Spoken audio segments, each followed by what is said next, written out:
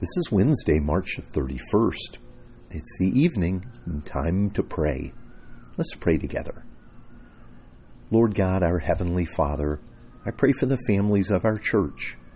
I pray for unity for married couples, for growing bonds of love between children and their parents. We easily become divided when our expectations grow or our differences irritate.